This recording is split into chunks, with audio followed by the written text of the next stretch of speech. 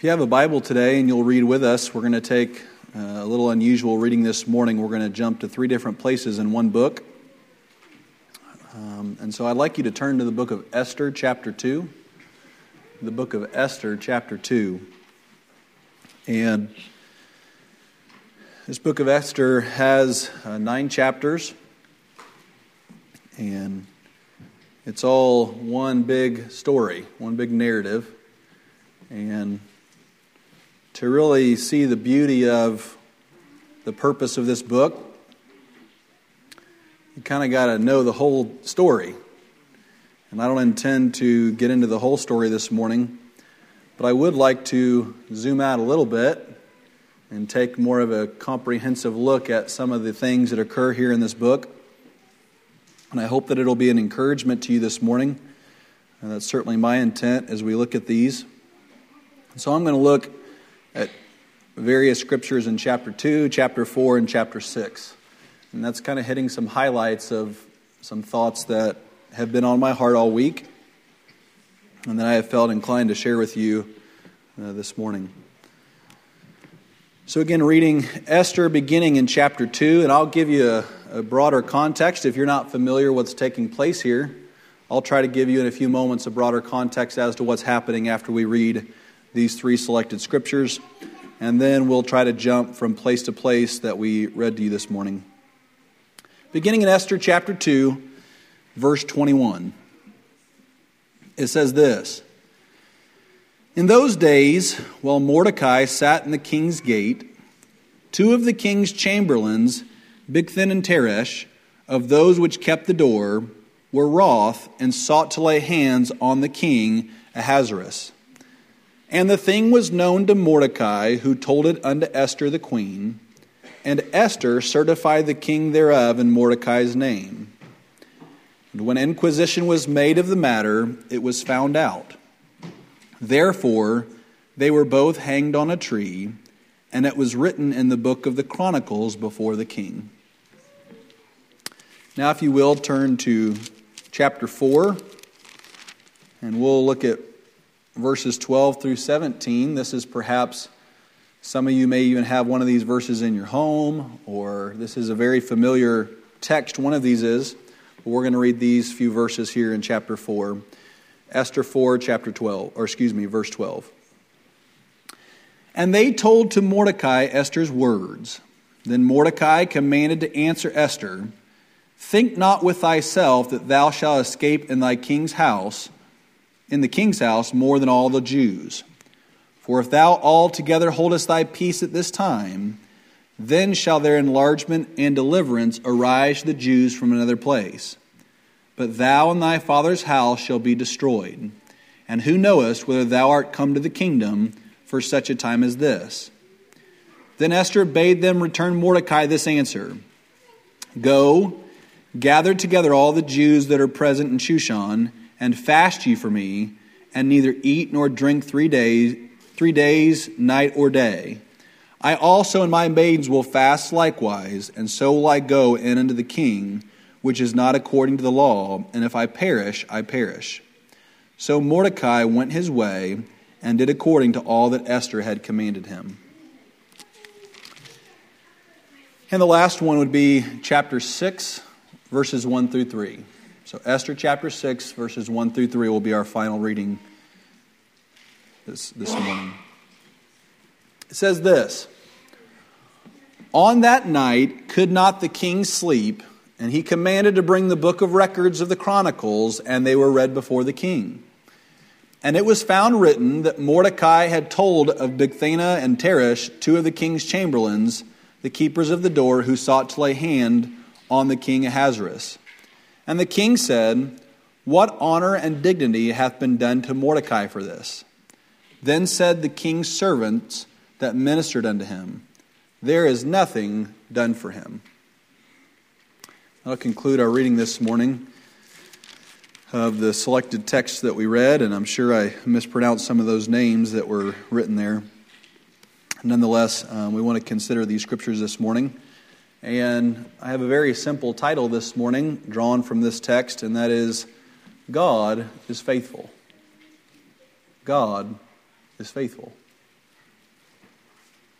I've been thinking about this scripture all week. I read this book on Tuesday morning, and I suppose I've carried it with me all week, just in my own times out piddling or working in the garden. I've just thought about this story, and there are so many things in this story, and I've kind of resigned the fact that I'm not going to get everything that has at least spoken to me this week with this text. But yesterday I received a phone call that goes along with this text that was encouraging to me. Some time ago, a brother in the Lord had lost a child. And I shared that with the church when it happened. And it has stricken this family with grief, obviously, ever since. It's been about a year and a half now. And this brother of ours has 3 other children that are lost and beginning to enter into the world, out of education, out of their parents' home. And I know that's no doubt given them a lot of anxiety in that. And yesterday I got a phone call that their church is in revival and their kids were home, and 2 out of their 3 kids have been saved this week.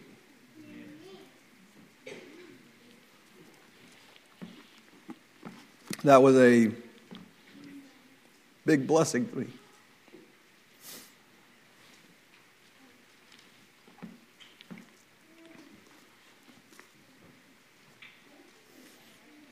I cannot fathom the depth of sorrow that they have faced.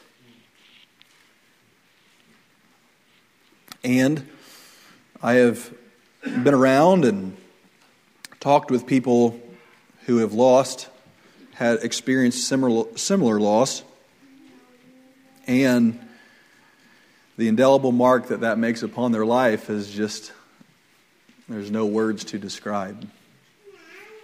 And I think one natural thing that we find in human nature is this tendency to periodically, as you're in the depth of sorrow, God, why? God, why? And I would not doubt that has probably hit their minds 1,000 times.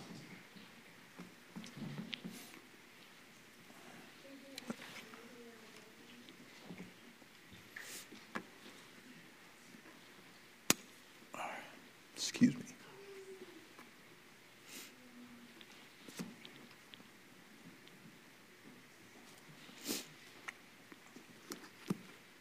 I'm sorry.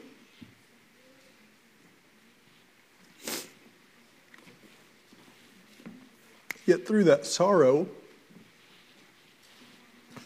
they have remained faithful to the Lord. And in talking with them and hearing the struggle, I have prayed so many times that God would just give them strength.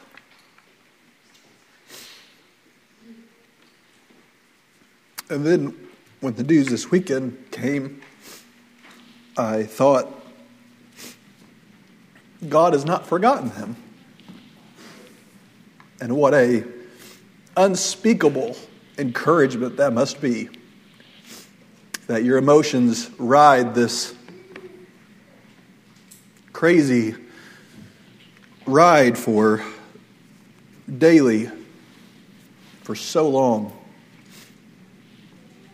All the time you're becoming an empty nester and going through all those emotions and the heightened anxiety after the loss that you have felt. And then for God to visit your family in such a tremendous way. What a consolation. And I thought of this scripture when I heard that news. I'm just going to read it to you. It says this.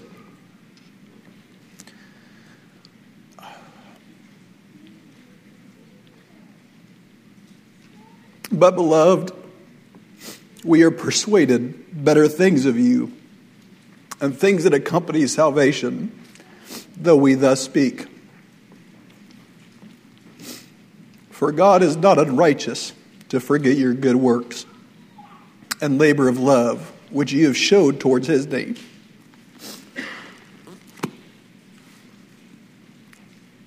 And it was a great encouragement to me this week. And I can't imagine what consolation it has granted them. I'm sorry for being so emotional this morning. That happened as I've been studying this text this week. And I suppose it preached to me the faithfulness of God in a very tremendous way. And I want to try to share some of that with you this morning.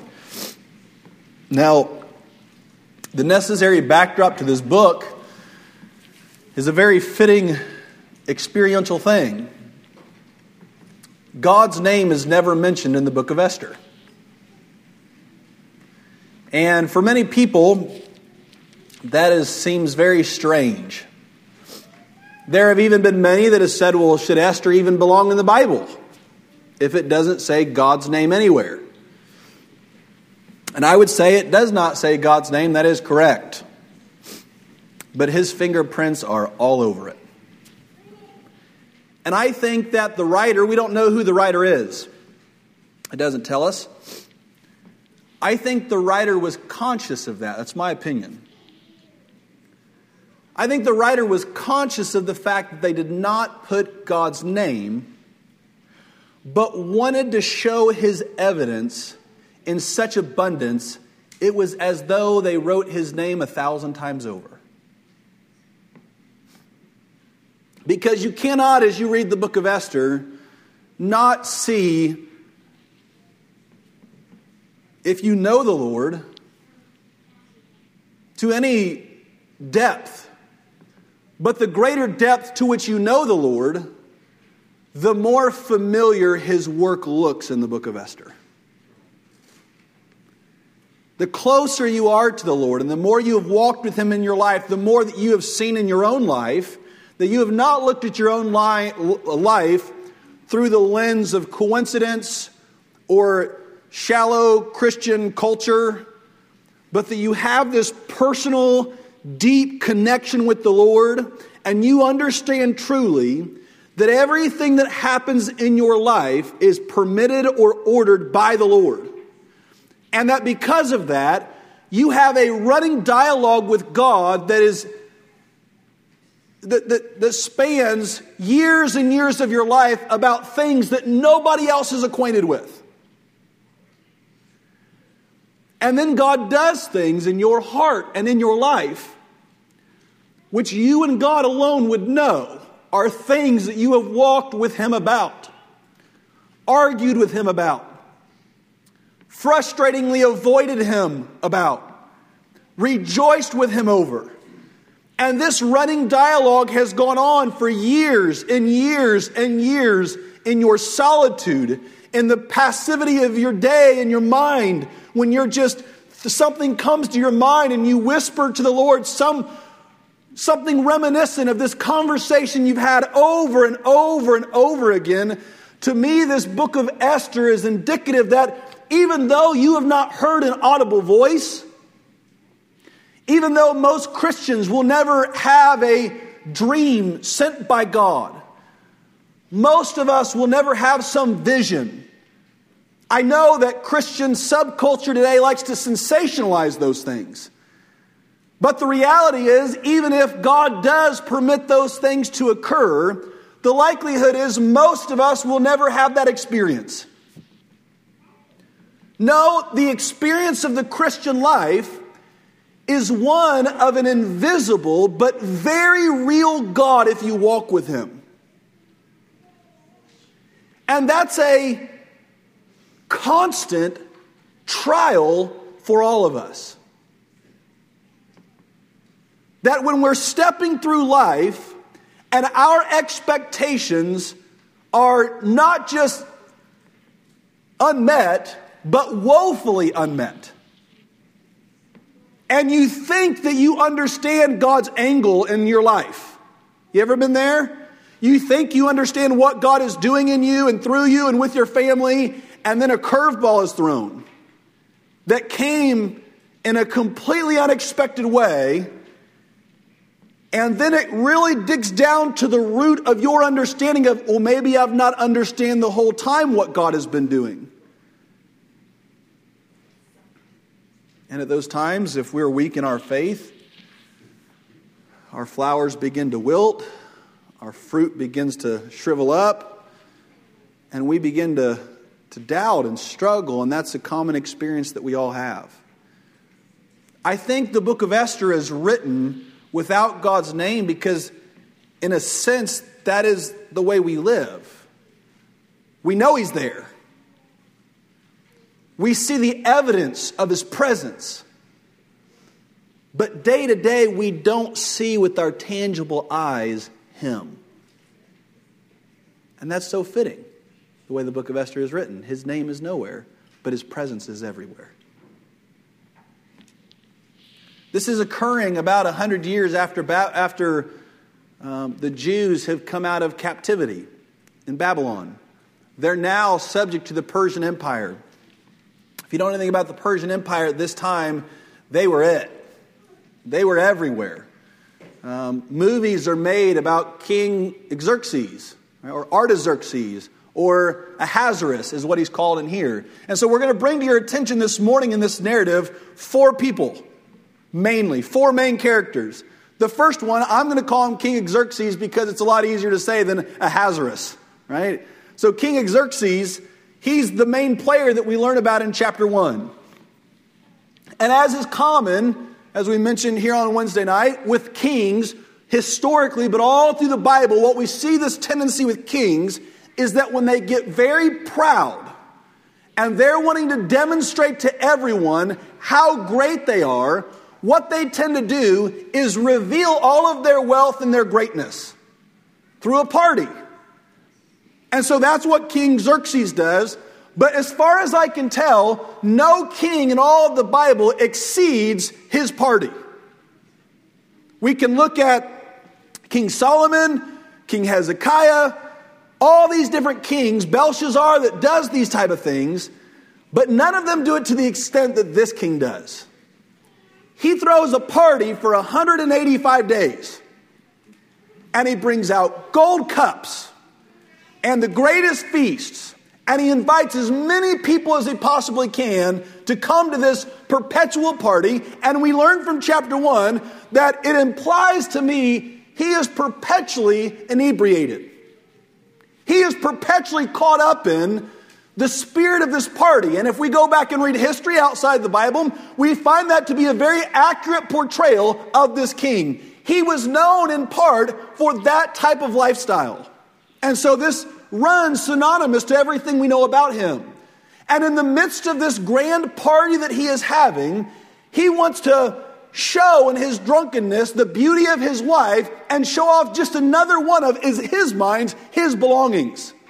All right, now he has concubines and wives and all of these different things that at this time, of course, is looked at as property by the Persian Empire, especially as a king. And so he's saying, I want you to see all of my riches, and now to top it off, you should also envy me because look at the beauty of my number one wife.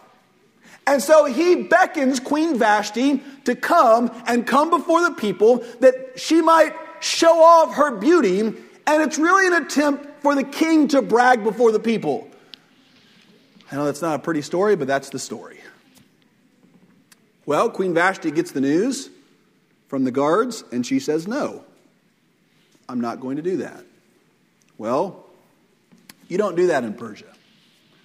Historically, you don't do that in any kingdom, especially not in Persia. So the king says, you're not the number one lady anymore. You're not the first lady. I am demoting you, and now a search must be done for a new queen. So we turn the page to chapter 2, and this search begins.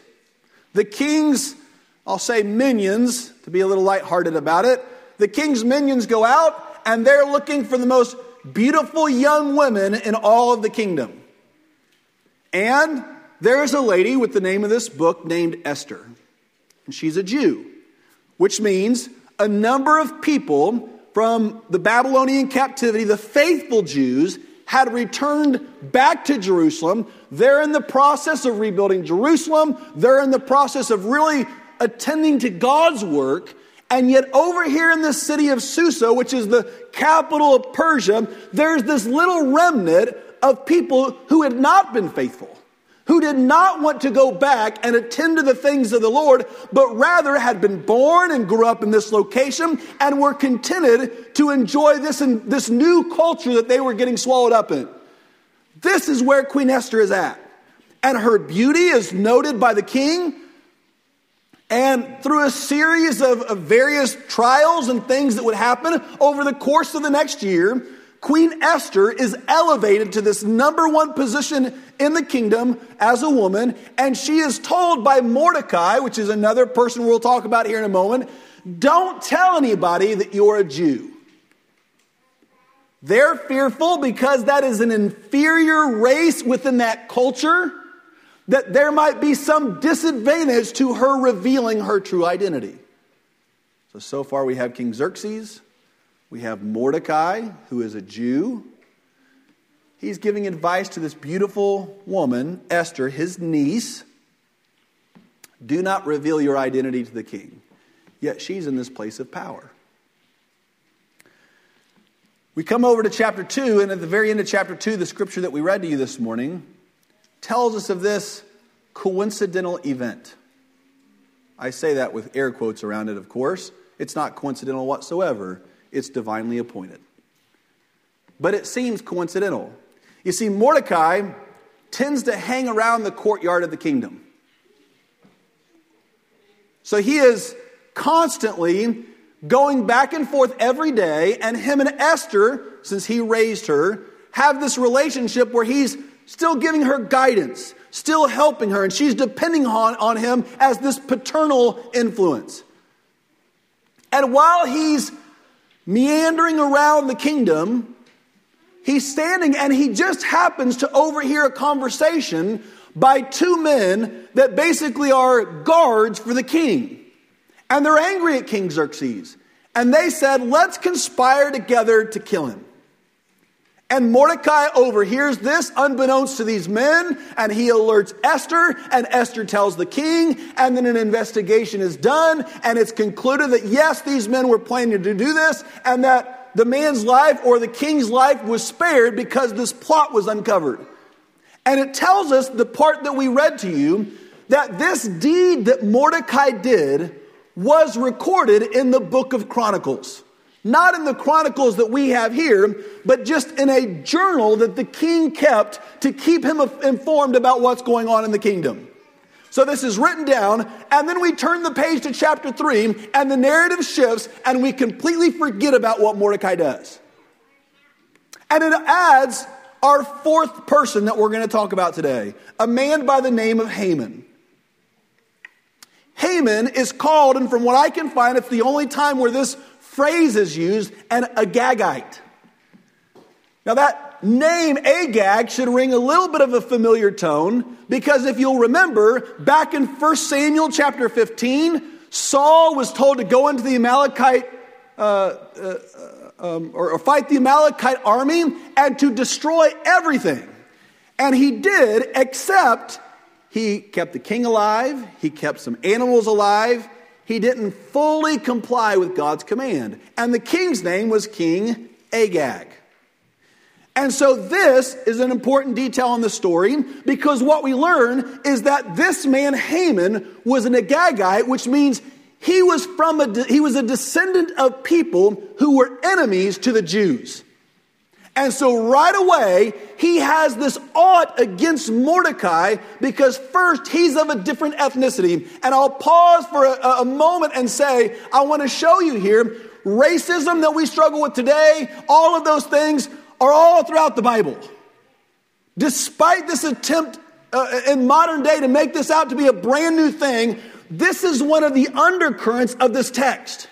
Is we learn Esther is hiding her ethnicity. Why? Because it'll give her a disadvantage. Right? That's what Mordecai is saying. Haman has a degree of hatred towards him because they're of a different ethnicity. Right? And so this is prevalent all throughout the story, and in truth, almost every book of the Old Testament you read, that's a part of the story, whether it's pronounced to be so or not. Haman is elevated by the king Xerxes to be, best I can tell, the second in command in all the kingdom. And so one of the things that the king says to do when Haman comes into the room is everyone is supposed to bow at the feet of Haman. And Mordecai, the Jew, Esther's uncle, says, I'm not going to do that. I'm not going to bow to anyone. It, to me, seems like he's saying, because I want to bow to the Lord. That's me reading into it. Perhaps that's not the case. Either way, he's saying, I'm not going to bow to Haman. Haman learns that Mordecai is not going to bow to him. And Haman has his eyes fixed on killing Mordecai. Except the problem is, as is often the case when people begin to be angry at someone, it's not just an eye for an eye, a tooth for a tooth. It's, I'm going to not just take one of your eyes, I want both of them. Or in other words, the temptation of human nature when somebody has wronged us is to continue to up the ante and make them pay more than the wrong they're doing to you. And so, Haman finds out the type of people he is from, that Mordecai is a Jew. And now Haman's goal is not to kill Mordecai, it's to kill every Jew in all of the kingdom of Persia. Over 127 provinces, and if I understood correctly, it spans thousands of miles in different directions. And so Haman, his plot is, I want to kill everyone because of this personal slight that Mordecai did to me. Now I'll make a side note here and just say, look at how far that pride can take us. That we can become so proud that the sight of one man not kneeling when I walk by can cause somebody to commit genocide and kill millions of people. That's what's happening here with Haman. Chapter 4 begins, and Mordecai learns of this. So, let me back up for a moment. Haman goes to the king. He gets the king's decree to decree all the Jews shall be killed on this day. But here's an interesting twist. When will this happen? So Haman rolls the dice to pick the day. I never knew that before until I began to study it this week. He takes a dice and he rolls it to figure out which day should those people be executed. And it ends up to be quite a while away.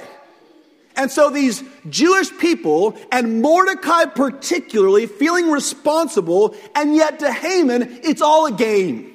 He has literally rolled this dice and said, this is the day that all these people are going to be executed. And now the Jews know that the day of their execution is going to come, but they don't even know how it's going to happen because the actual decree says this. They can just be attacked and put to death by anybody in the kingdom completely free. And so imagine, you're going to live weeks and weeks and weeks, and you know there's a day coming, and your neighbors can legally put you to death on this day with no punishment.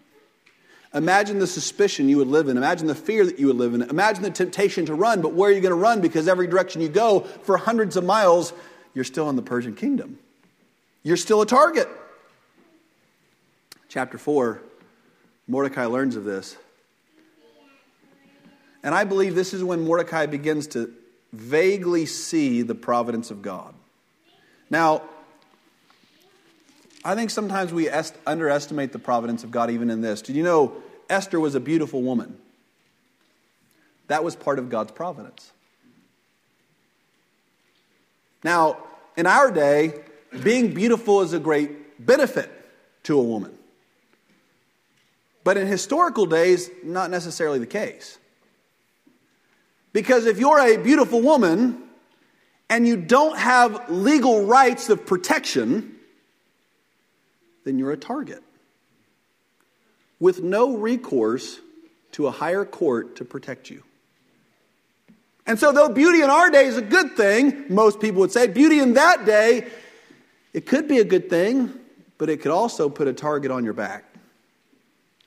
Esther is this beautiful woman, and it is by her beauty that she gets to be placed in this position where God is going to use her to save a whole lot of people. And I would pause the narrative for a moment and point this out. In our lives, very often the culture imposes on us these standards and expectations of behavior, intelligence, the way we look, the way we are. They impose that on, here's the way it ought to be. If you're a woman, here's the way you ought to look. If you're a man, here's where you ought to work. Here's the accomplishments you ought to achieve. Here's how you prove your masculinity. And especially if you're a young person this morning, I want you to know that as you grow up, there are these pressures placed, especially from the media, especially from institutions of higher learning, that there is a certain way to be, and if you don't fit just like this, there is something wrong with you. But I want you to know that even in this story, one of the most pivotal things of all the story that God uses is the fact that this woman's appearance gives her access to the seat of power. And today, it is no different for all of us. God has created us exactly the way that He wants us. The way you look, the way you act, all these different things that are natural, that are uncontrolled. I want to say the way you act, but the various things about you are providential. God made you the way that He wants you. And if you have certain deficits, welcome to the rest of the world, because everybody else does too. And you ought not, as Satan will attempt to do, and as the world to elevate themselves might attempt to do, to focus on all the things where you are insufficient in comparison to other people. God has created you just the way that He wants, and if you'll submit every aspect of your life to Him, you might be surprised what God uses in your life to accomplish His will. I used to want to be a good singer. I have friends that are like phenomenal singers. I have 2 sisters that are really good singers. I'm just, And it used to bother me a lot until I slowly began to realize, if I was a really good singer, I'd be a very proud person.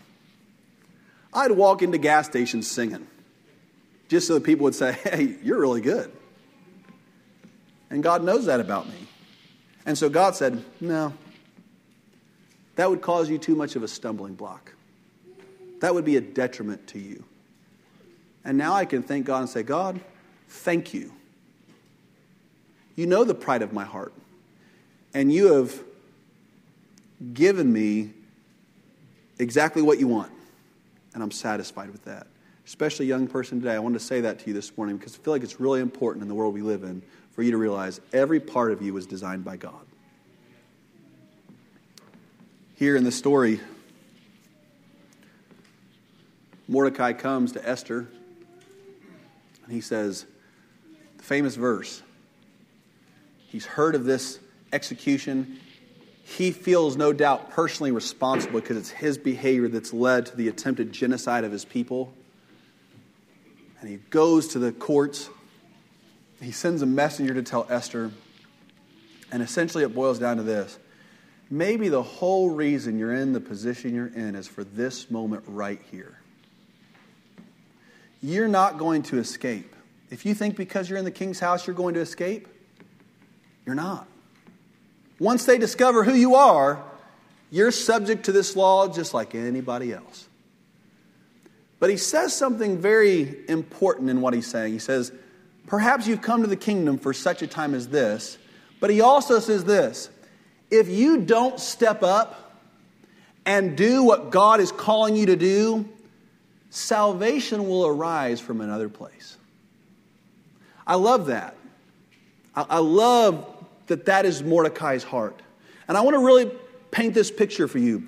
Mordecai, if you read in the beginning of chapter 4, is terrified and worried. He's overwhelmed. He's no doubt feeling responsible for this situation. And he is trying to solve the problem. He is trying to do everything he can to find relief for the edict which has been let out. And yet still at the same time, we see the condition of his heart that even though he's trying to find a solution to the problem that he feels as though he has created, he is still trusting that God will be faithful. God has promised him. God has promised his people he would preserve them. And so despite facing annihilation, he is still saying, I want you to do what God is calling you to do. But if you choose to rebel against God, I trust that God is faithful. And I want to say this morning to anyone here that might be completely drowning in life. Right, we all go through periods like this. I wish somebody would have told me this whenever I was younger. I didn't realize how often in life that there are periods and seasons of life, unbeknownst to people around you, perhaps. Maybe those in your immediate family know. Maybe somebody at work might know difficulty you're facing there. Maybe there are other doubts that are internal that you are facing and that you're being confronted with over and over and over again. And it seems as though that Satan has become aware of those things and demonic forces are unleashing fury constantly. Or perhaps it's the slow cause that what Satan is attempting to do is that he knows that if he attacks you with this full fury, that you'll be on defense and on guard. And so what he does is much more subtle, and he slowly plants seeds and just watches them slowly grow, because he knows the most effective way to destroy you is to just do it incrementally, slowly, as the famous thing says about a frog and putting in boiled water. You just slowly turn it up and slowly turn it up. And maybe that's what Satan is doing to you, is that periodically he is attempting to just destroy you by slowly turning it up. This morning, I want you to know that no matter, like Mordecai, if you are overwhelmed by life and you are drowning and you're doing your best to put the facade forward, or even more so, convince yourself you're doing okay, take a lesson from this man Mordecai. God is faithful. I know at the bedrock, God is faithful. I can't tell you the overwhelming comfort that gives me. That there is nothing, when I consider what my children will face, and I've said this before, in the years ahead, even after I am gone. And perhaps if God would bless me with grandchildren, if He allows time to go on, to think of the world they're going to face is terrifying to me. And Satan will try to discourage me and almost even invoke guilt in me for even having children to face a world like this. And yet, none of that outweighs in proportion the faithfulness of God. Mordecai was facing extinction for everyone.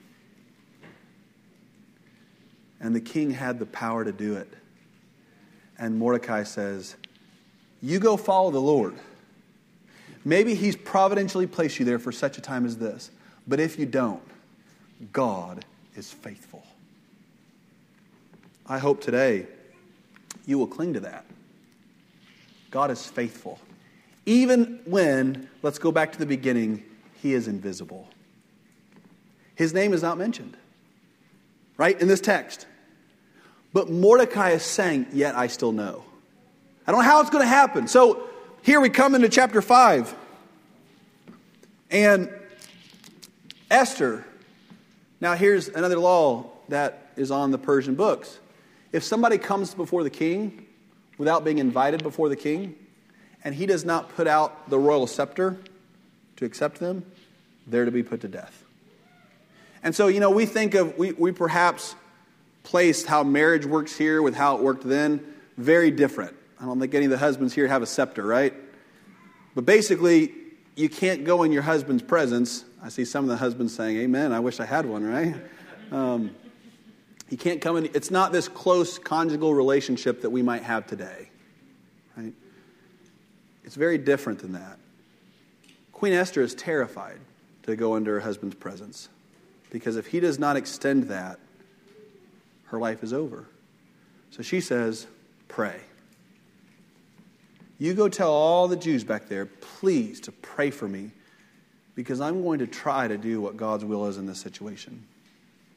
She comes before the king. She invites him and Haman to a banquet. She's got this desire to unravel Haman's plot, to show the king. But then something in chapter 6 that I read to you is very, very fascinating to me.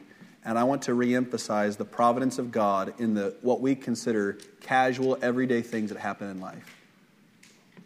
So here Esther has invited the king and Haman to come to this feast.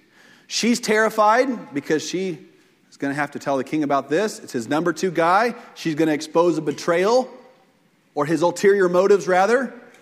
Her whole ethnicity is riding upon her success. Mordecai is pressuring her justifiably. She's going to try to tell him.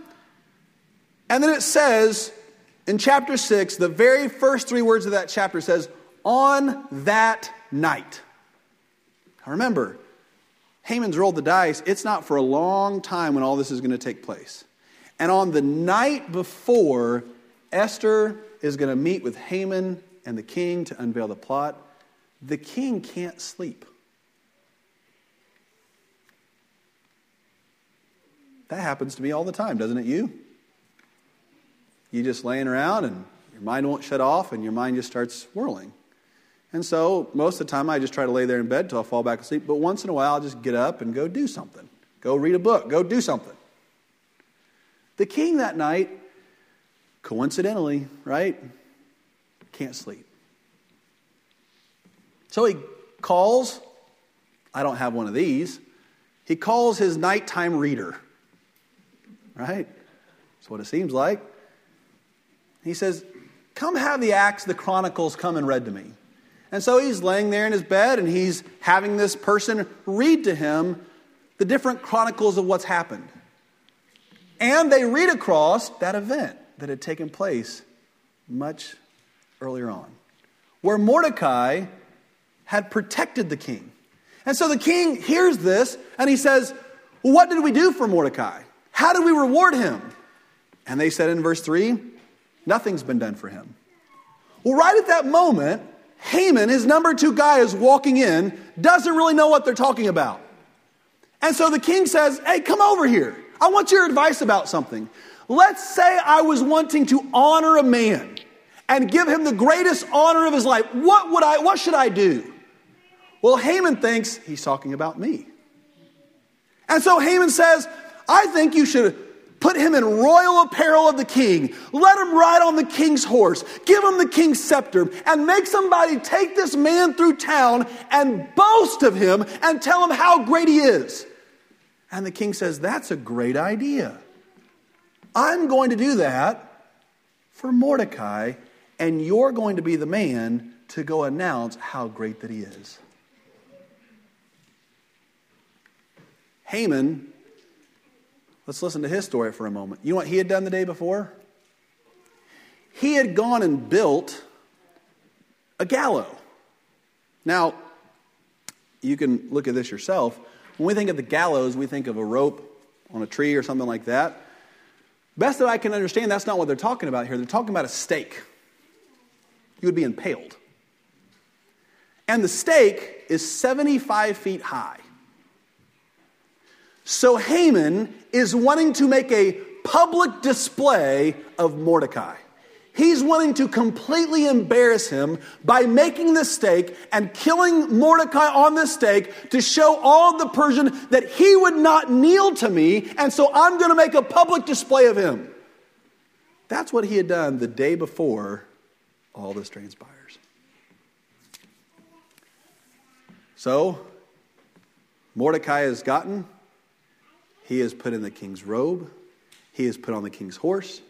And best of all, Haman is walking him through the city proclaiming Mordecai's greatness. Wow. Now, notice, I want you to notice this. At this point, Esther has not said a word. That's really important. Here's why this is important. Often we think God's ability to be faithful to us depends on myself or you, and it doesn't. God here has orchestrated this series of events completely independent of human agency. The king couldn't sleep. Mordecai was in the right place at the right time. the king wants to honor him, and Haman is walking in coincidentally at the right time in order to say those things. And yet, here's the thing. All the time, with all of these different people, God is orchestrating the salvation of millions. I'm not going to keep on going on with this story. There's more to the story about this that is worth your read. I would encourage you to go back and read this story. I'll say this. I read it in the New American Standard Bible, and there were some details that I'd never picked up on before. I would recommend that to you. It's much easier to read sometimes in some of these older words that were located in this book or in this version. Here's what I want to say. God is invisible in your life, but He's still working. When your emotions are taking you for a ride and you feel like God has forsaken you, God is still faithful. And as we said earlier about the personal story with the friend, with a brother of ours, God is not unrighteous to forget your good works and your labor of love.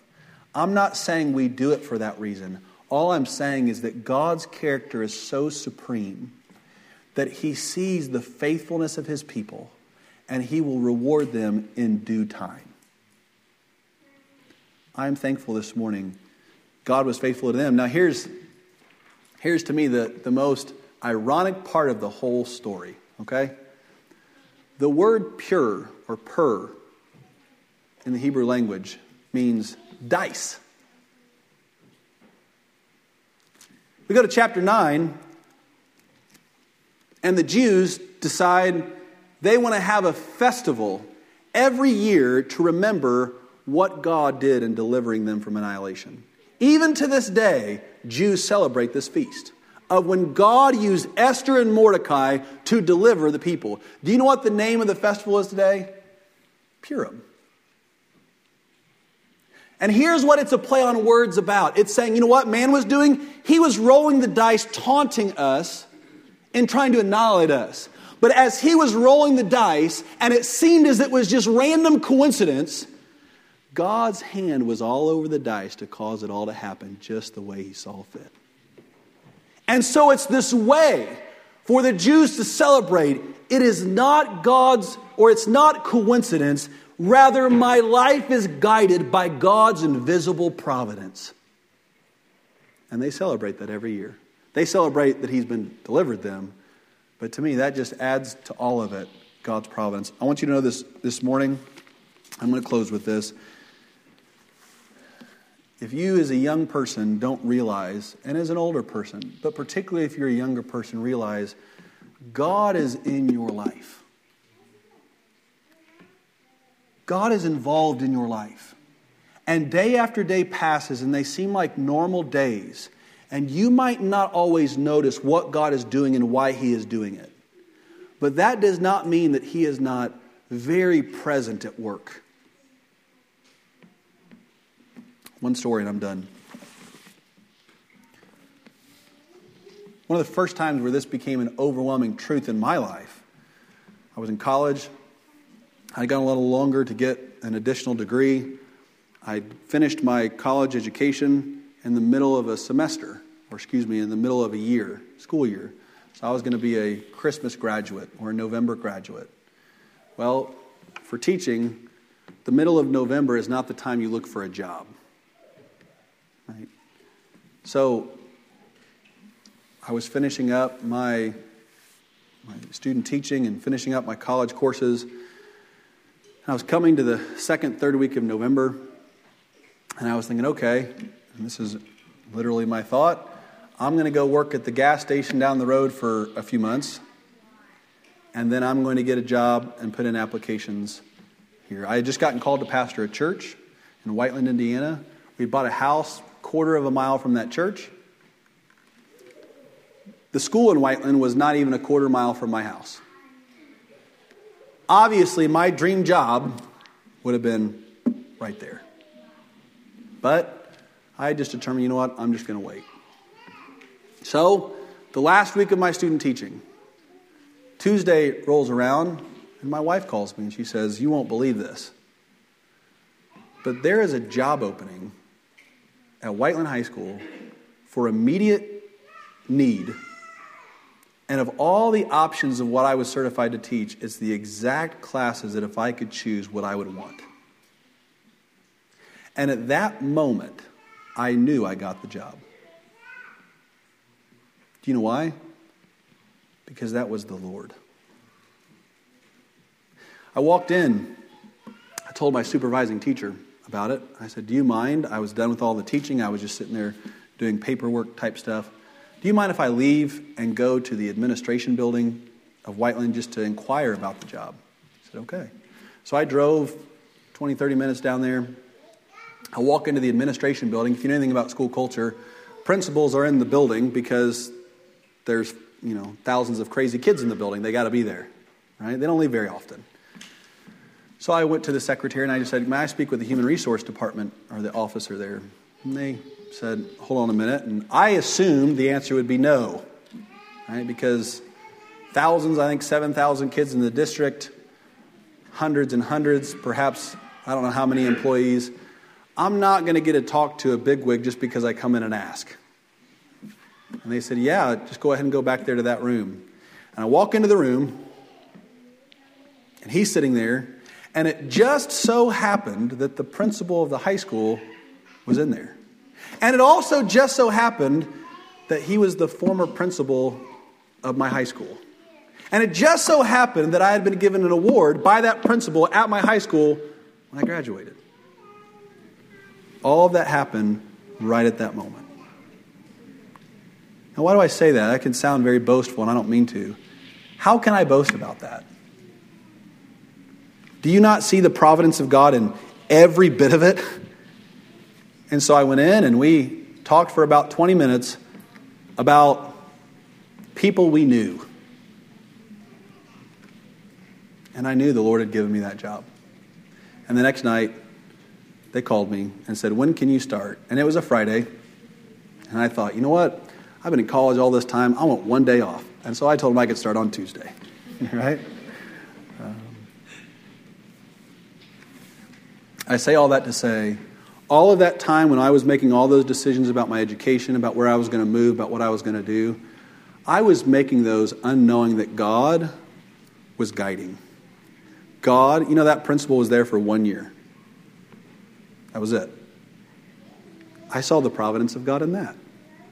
Man, what are the chances that he would just happen to be there right when I would come in? I know that you have stories just like it. And I want to encourage our young people today with those stories. As you think the monotonous days just go on and on and on, and you don't see any of God moving in your life, don't underestimate what God has already done and what he's preparing to do. You just don't know.